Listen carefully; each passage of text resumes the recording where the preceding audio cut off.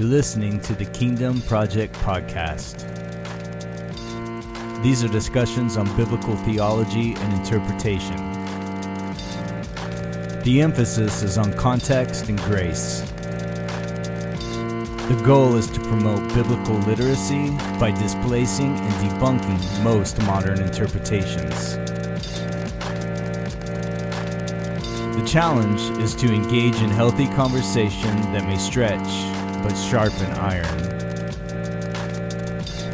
This is the Kingdom Project, and I'm your host, Marcus Hall. All right, hey, what's going on?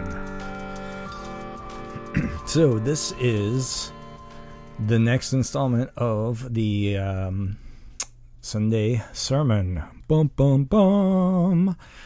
And we continue in Ephesians chapter 3 and go through the first 13 verses. There's also some side notes in there, and we go into Galatians some, and then I make some references to Acts and a couple of other passages as well. So you'll be able to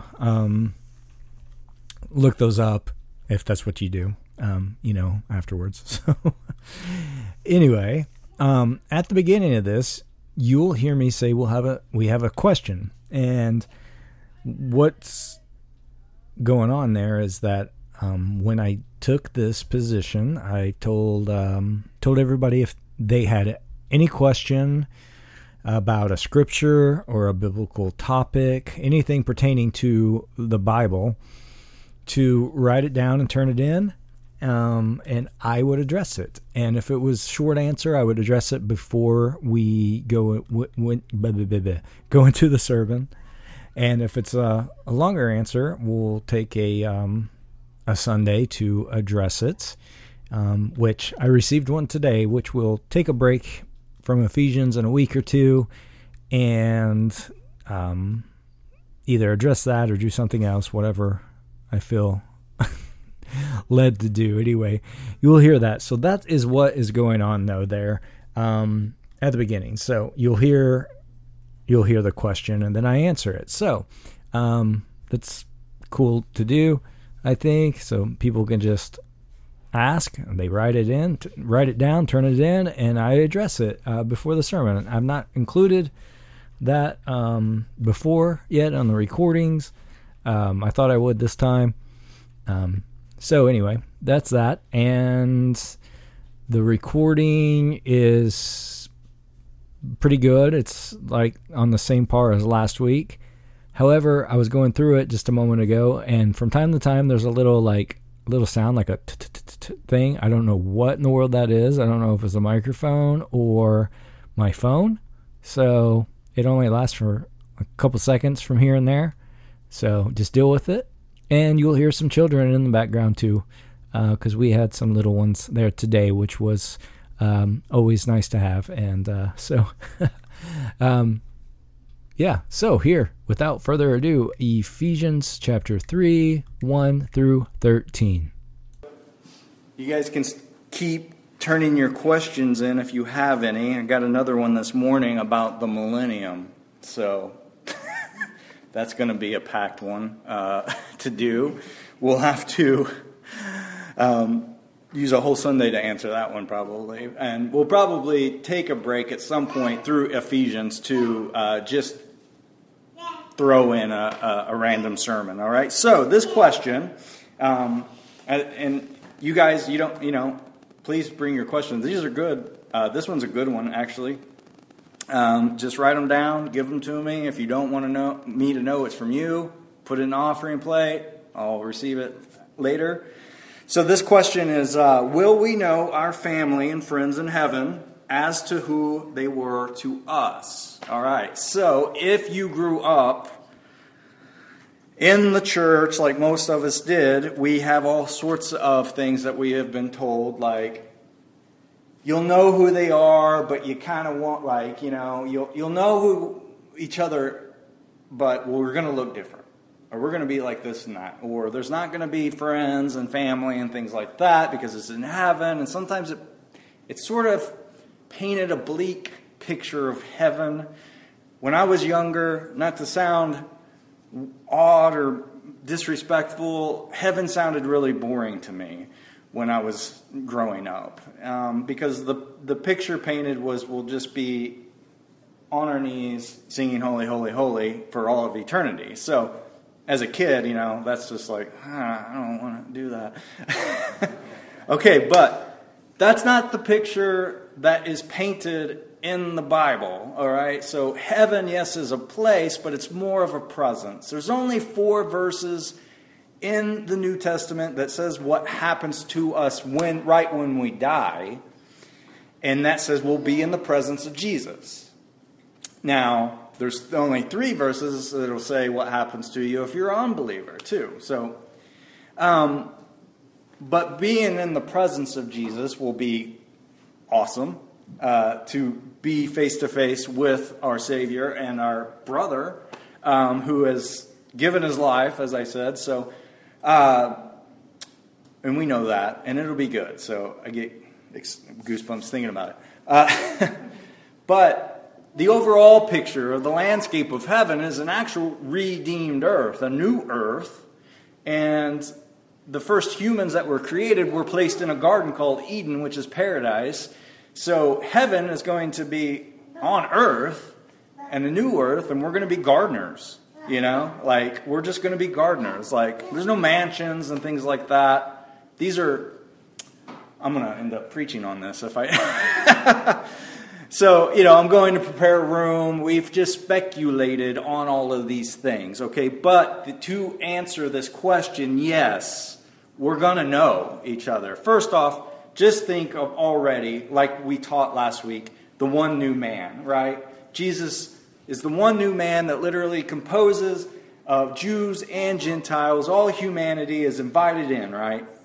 So we are in Christ's body. We're already placed in heavenly places, right? We're already here physically on earth. Spiritually, we are in heaven. We're already have started the eternal process, and we know each other, right?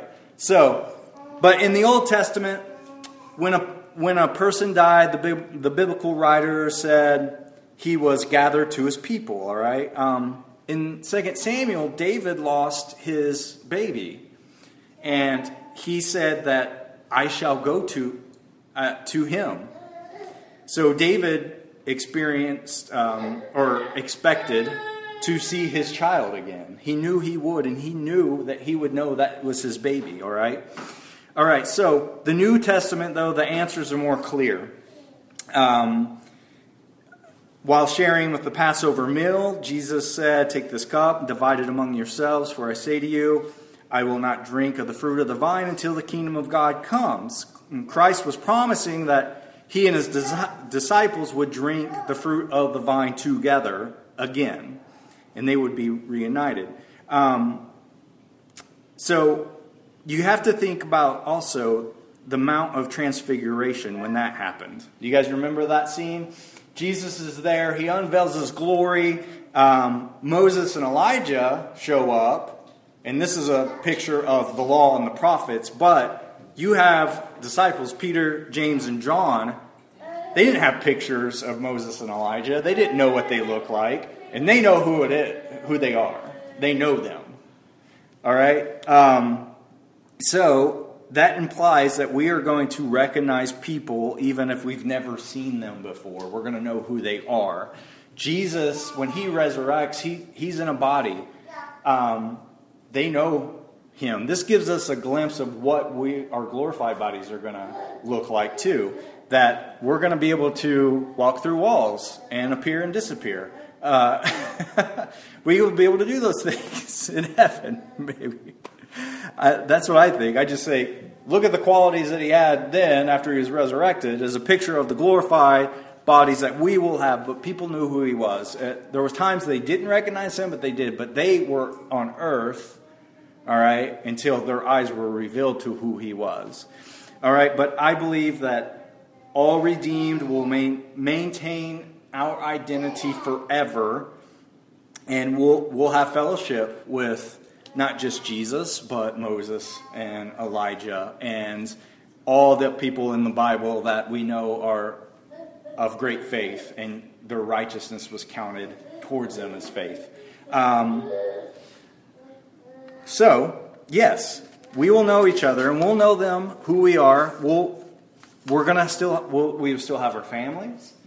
I know Jesus makes a comment, there will be no marriage in heaven, but that doesn't mean that if you're married now, you won't be married in heaven. Certainly, this is a union that God had formed for us to have, and that will still be honored in heaven as well. And so we're all going to know each other. We're going to know our family. We'll know our friends. And we're going to know people that we've never even met before, and we'll know who they are. And we'll be in the presence and the glory of Jesus. The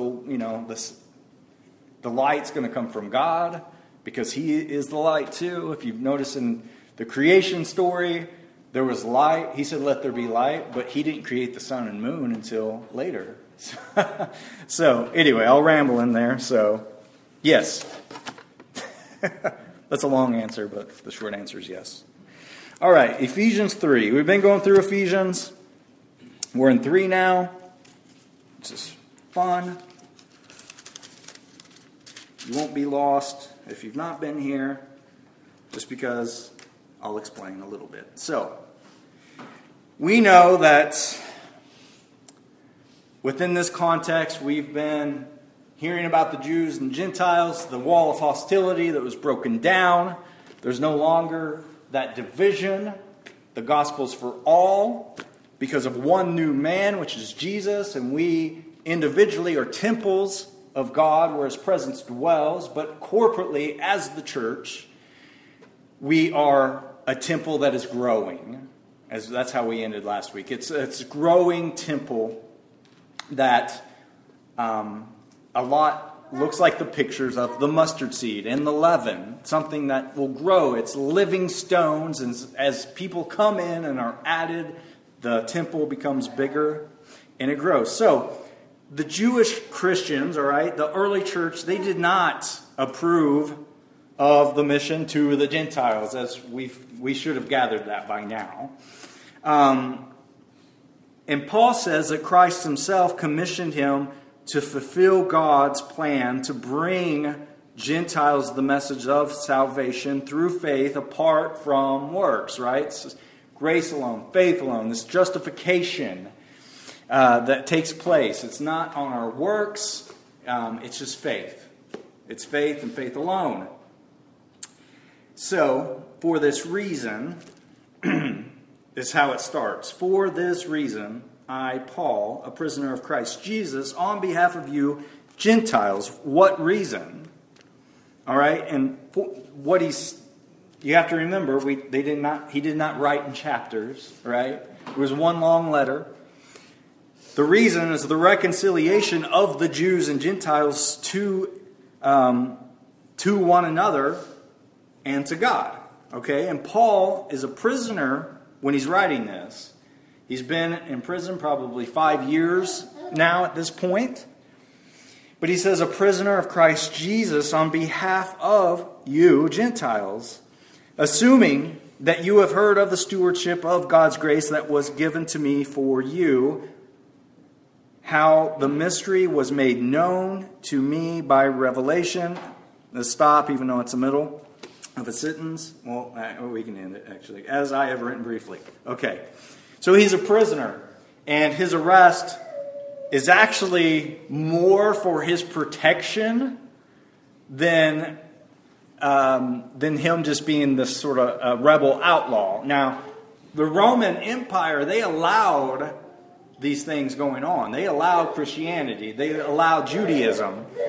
If you have read Acts, you can go back to Acts 21, all right? And this is, the Jews are trying to set him up. They're saying that he took the Gentile into the temple, and he didn't.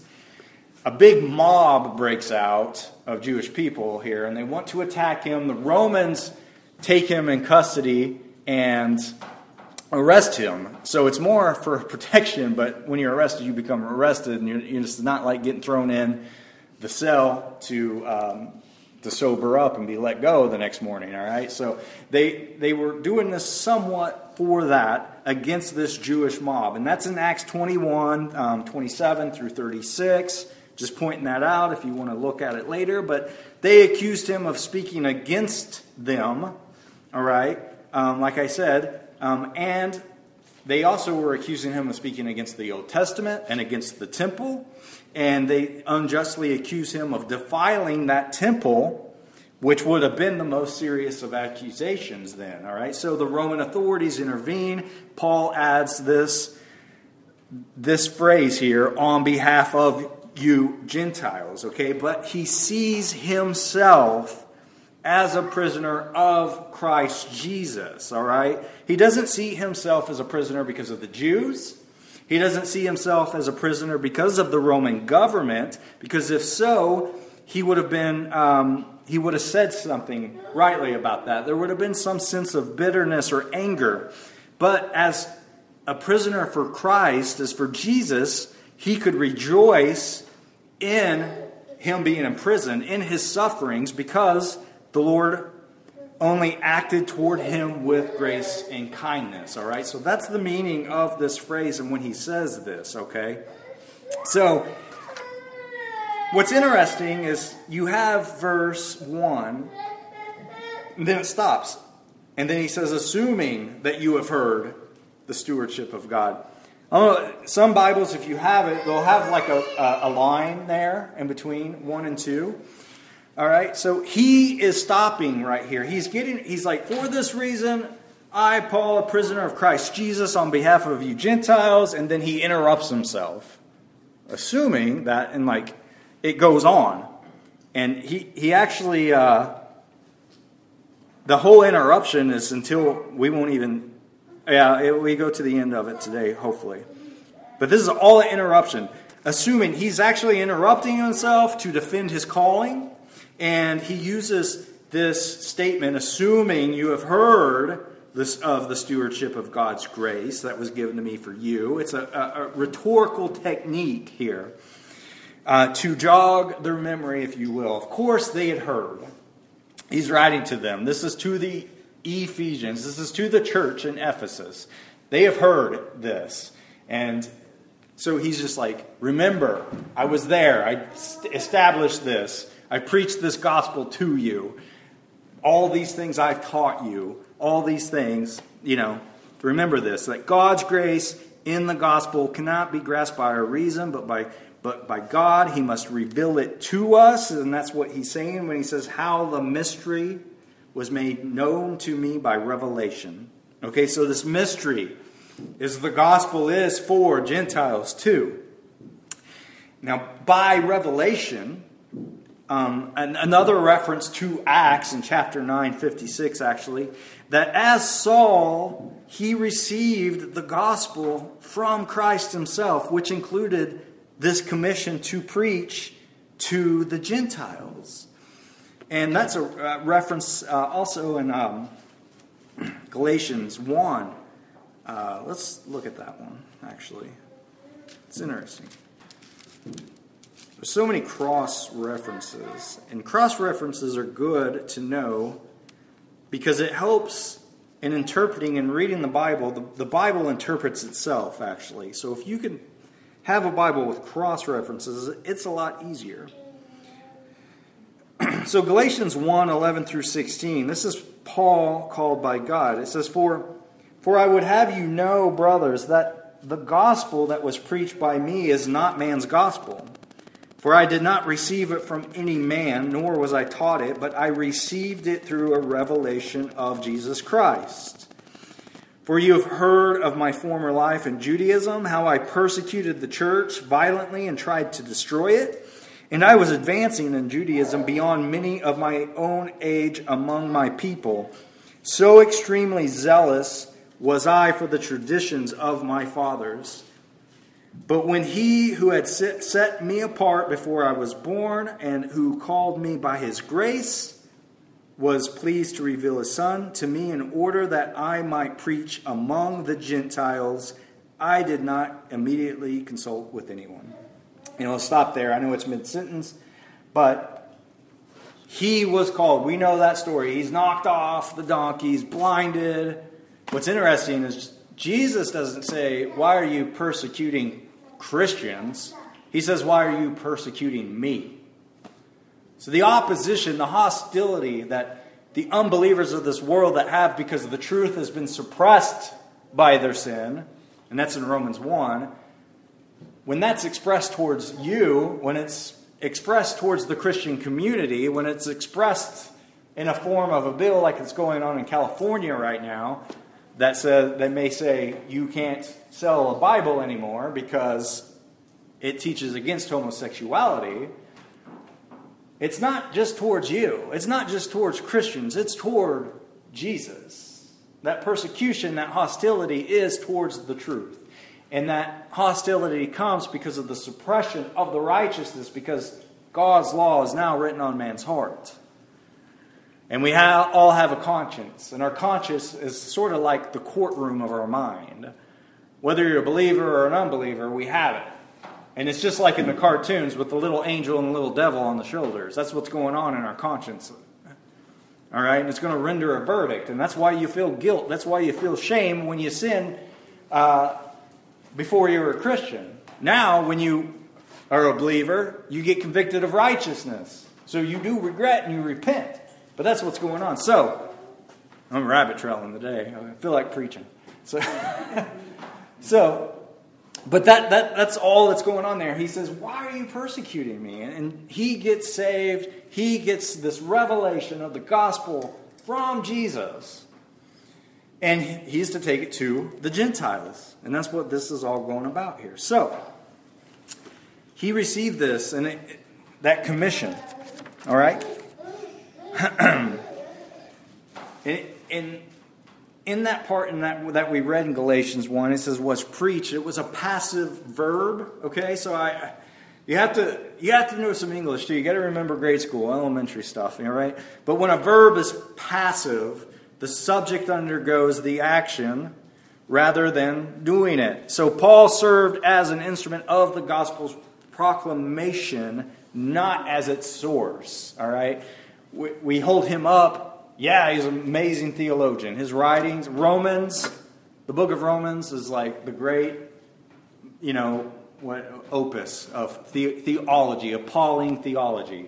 But his source of all of his information was inspired by the Holy Spirit. He received it all from Jesus. All right?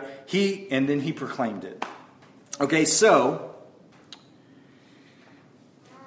let's see here. Okay, we go to verse 4, and he says, and we'll read it through to 5. When you read this, you can perceive my insight into the mystery of Christ, which was not made known to the sons of men in other generations, as it has now been revealed to his holy apostles and prophets by the Spirit. All right, so another reference to apostles and prophets like we had last week. So it certainly is a reference to not just Old Testament prophets, but there's New Testament prophets as well there. But I want us to get a broader understanding of Paul's meaning of mystery. He uses the word mystery 21 times out of the 27 times that it's in the New Testament. And it has different shades of meaning in different contexts. So another thing that I'm always trying to tell people is that you can't just take one word and then it's going to mean the same thing every time you read it in the Bible. Because in the Greek, that one word could have several different meanings and it's depend on how it's used and all that. Okay, but the basic meaning is God's revelation or his disclosure of something that was formerly hidden. And it's only revealed by the Holy Spirit. All right, so in Ephesians, Paul first mentioned it in chapter 1. And it was God's revealing his eternal purpose to sum up all things in Jesus Christ. Okay, so the mystery centers on God's eternal plan that is of bringing all things together in the person of Jesus. He came as a perfect fulfillment, right? He fulfills the law. He didn't break the law. He fulfilled it. He comes as this perfect representation of the Father. He reveals the Father too. Everything that he did, like if we want to know more about God, you first look at Jesus.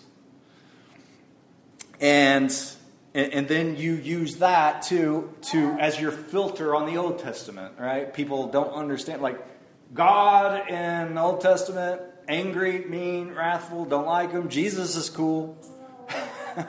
Right? But Jesus is the perfect representation of the Father. All right? A lot of things that happened in the Old Testament was not a direct representation of the Father's heart because of covenants, all right? And the culture in which those covenants were cut.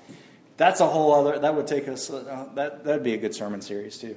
But he sums it up. It's all summed up in Jesus, okay? Bringing this eternal plan. You know, Jesus was slain before the foundation of the world. We know that. All things together in Jesus. So here, in this part, Paul's referencing back to chapter 1, in referencing to the general sense of the mystery of Christ that's coming here, that we just read, that's coming. And then he's going to identify clearly the application of that mystery to the now revealed truth that we'll see in verse 6. All right, so, and Paul had also written about this aspect of the mystery in chapters 2, and it's a reoccurring thing. Paul does this a lot in his writings, where he keeps referencing back, he's trying to just nail that, in, this repetition, like, remember this, all right?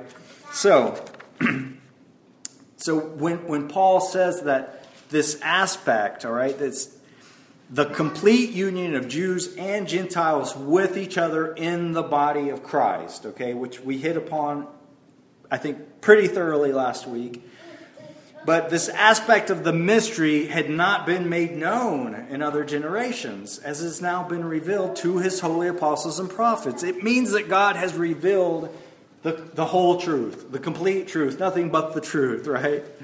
That he means God has revealed this in regards, though, to the church, to the believer, to the Christian, to the church. It's not just the individual, but corporately to the church. Remember, he's writing to a church here. This church is in Ephesus, all right? So, the Old Testament often spoke of God's blessing on the Gentiles, but it was always through Jesus. So, but now, in another reference to Galatians, it's 3:14, it says, in Christ Jesus, the blessing of Abraham might come to the Gentiles, so that we might receive the promised Spirit through faith. All right, so this newly revealed truth then that Paul and the New Testament proclaims is that Gentiles are equal with Jews in the church. And we see this in verse 6, because he says the mystery is that the Gentiles are fellow heirs, members of the same body, and partakers of the promise in Christ Jesus through the gospel. So it's all of this work and all of this repetition to say, you had the Judaizers, like, you guys are equal though. It's okay. Accept them. That wall of hostility has been broken down. Can you not accept this? Why? As I mentioned week before, I think I mention it every week, because the Judaizers are going, okay, let the Gentiles in, but be circumcised too, And he said, no. All the blessings it's there now. It's all been done. It's been fulfilled in the person of Jesus for the church, which is all types of men.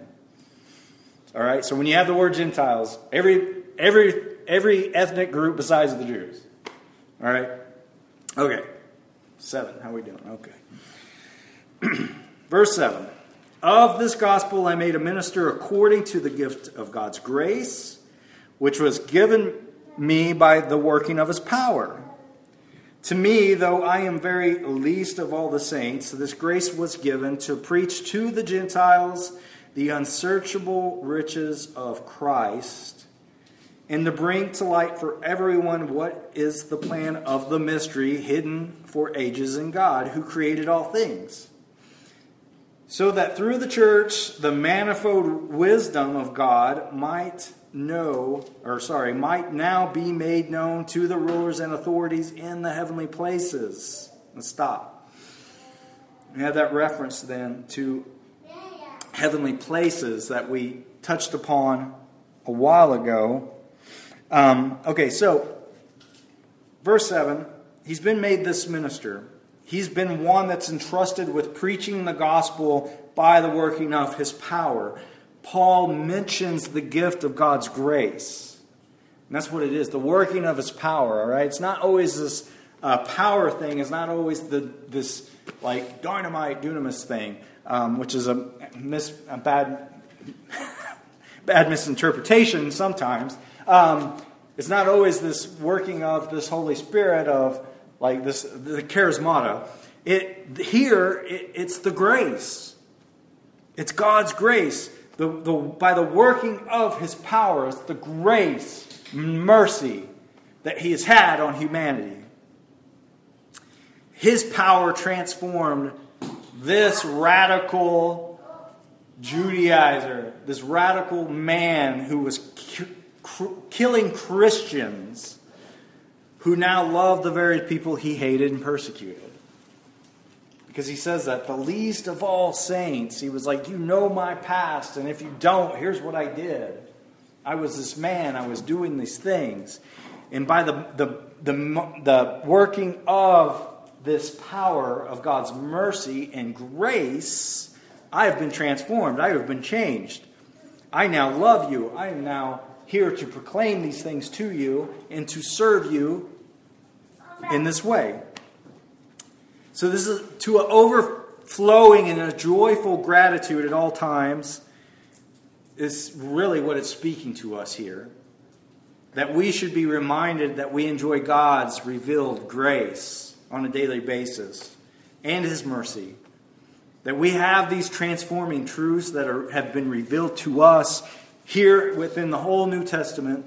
That we have this, what he says here,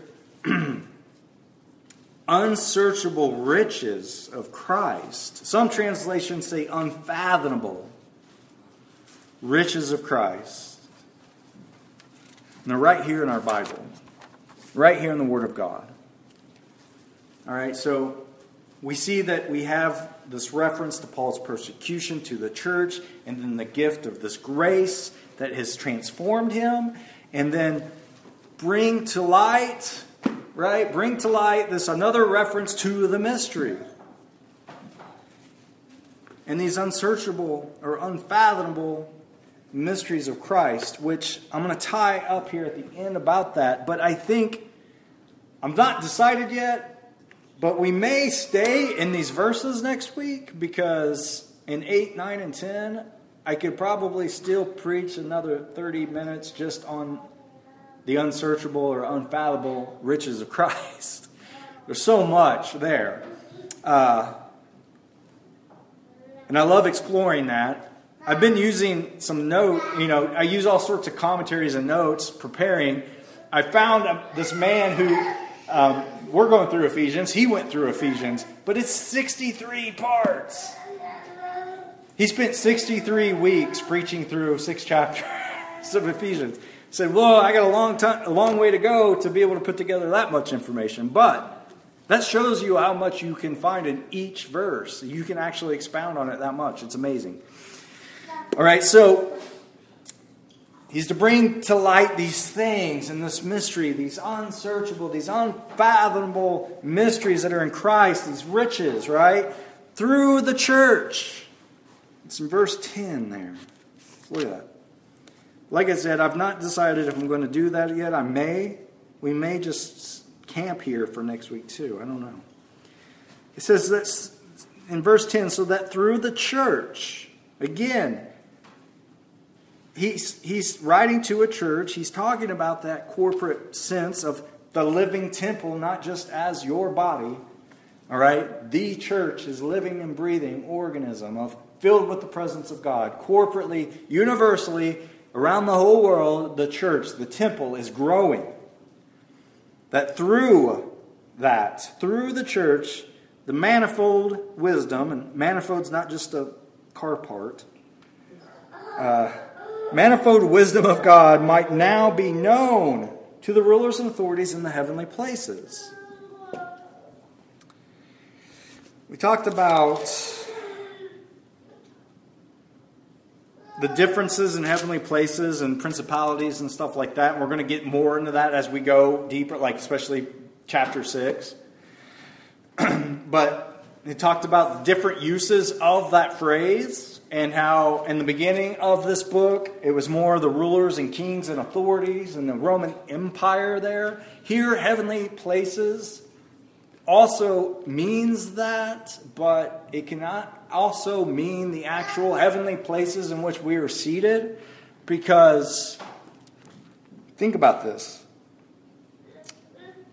This manifold wisdom of God might be now be made known to the rulers and authorities in heavenly places. So those that in government and empire, the Roman Empire, are going to know this through the church, the growing church. They're going to know this wisdom from God through the church because it's growing, it's increasing. There's going to come a point where there's going to be a lot of more persecution, more war, more destruction, and then definitely an attack on the Jews that will be coming, and with the destruction of Jerusalem in 70 AD and the temple. But also these heavenly places that we're seated in. Because what's one thing that the angels are going to learn from this? Grace and mercy is something that they didn't have to experience, being angels. Grace and mercy is something they are now seeing present in the Father and in the Son and in the Holy Spirit being poured out to man. And it's the side of the Father. They may have known something about it, but now they're seeing this fullness being revealed, this fullness of God in the heavenly places of the mercy being poured out to humanity through the cross, through the person of Jesus, and this is revealed now to them through this work. That's interesting to me. That's sort of mind-blowing to me. But the mystery of the gospel through Jesus and what has taken place, this covenant between God and God, is now being seen in its entirety, not just to Jews and Gentiles and to the Roman Empire, but also to all those who are serving and worshiping the Lord in the heavens. That manifold wisdom has been revealed. It's been released. They're seeing that because they are seeing that God is what He's done. It's the gospel. They're seeing that take place before their eyes. That loved the world so much, He sent God as Jesus. God made a covenant with God. It just it's mind-blowing to me. But this is what they're seeing. So it's not just on the physical earth. It's not just on the physical plane of rulers and principalities of the government and politicians and the armies. It's taking place in heaven too. And the church is making this known because of God's grace on them. Through the church, He might now be known. The very existence of a church in which Jews and Gentiles are united stands as a testimony to Christ's victory over sin, death, and the devil. So, he goes on in 11, talks about this was according to the eternal purpose. This was the saving plan of God that was praised in the opening in chapter 1.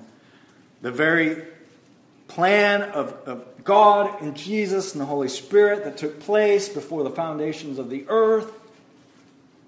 This is the eternal purpose. He knew the fall was going to happen, He knew the Tower of Babel was going to happen. He knew even after the flood, wickedness would still increase.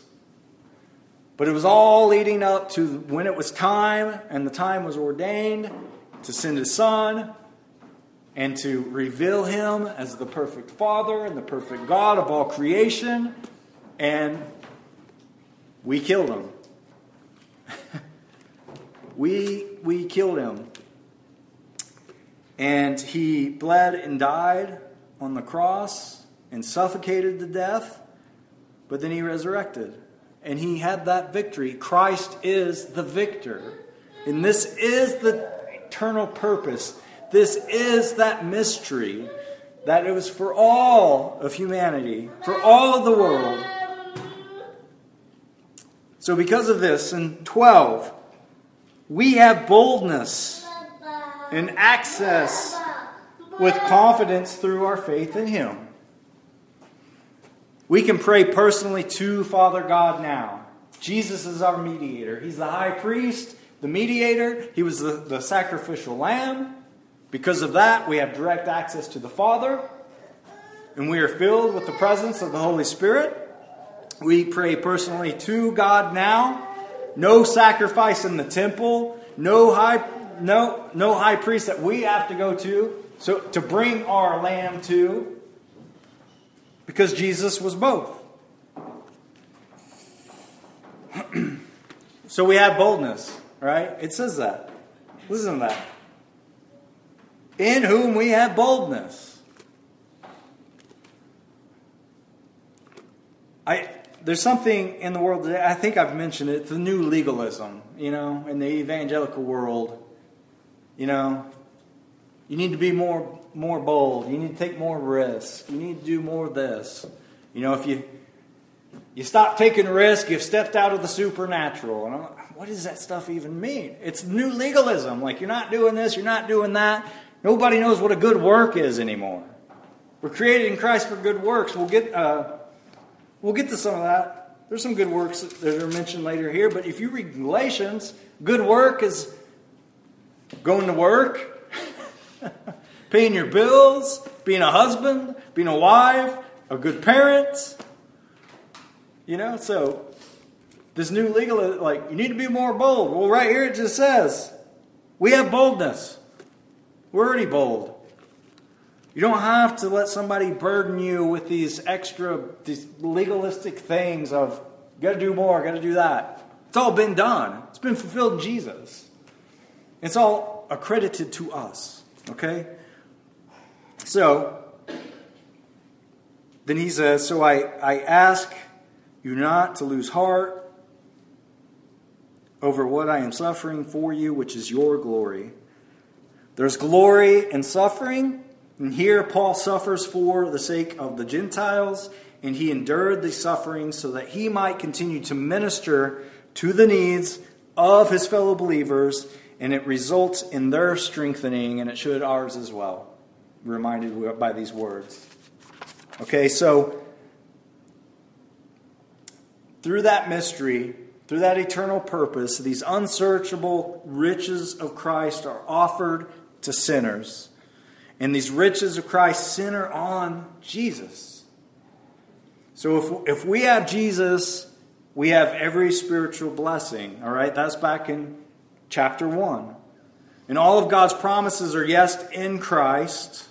It says that in 2 Corinthians. God's divine power has granted to us everything pertaining to life and godliness through the true knowledge of Him, who has called us by His own glory and excellence. And this is in 2 Peter. So note two things.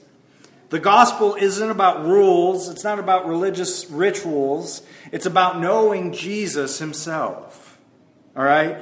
That Jesus possesses in Himself these unsearchable riches that He gives to all that call upon Him. We need redemption and forgiveness. He's our redemption and forgiveness. We need love. He calls us into love by the Spirit of adoption. We need holiness. He's chose us to be holy and blameless in Him. We need hope. God's made us fellow partakers of the promise in Jesus through the gospel. We need power. His power brought us from death to life. We need life, so he raised us from death to life in that power. So he's our peace and he's our access to the Father. And that's part of the unsearchable riches. That's part of the eternal purpose. That's part of the mystery. That's part of the gospel.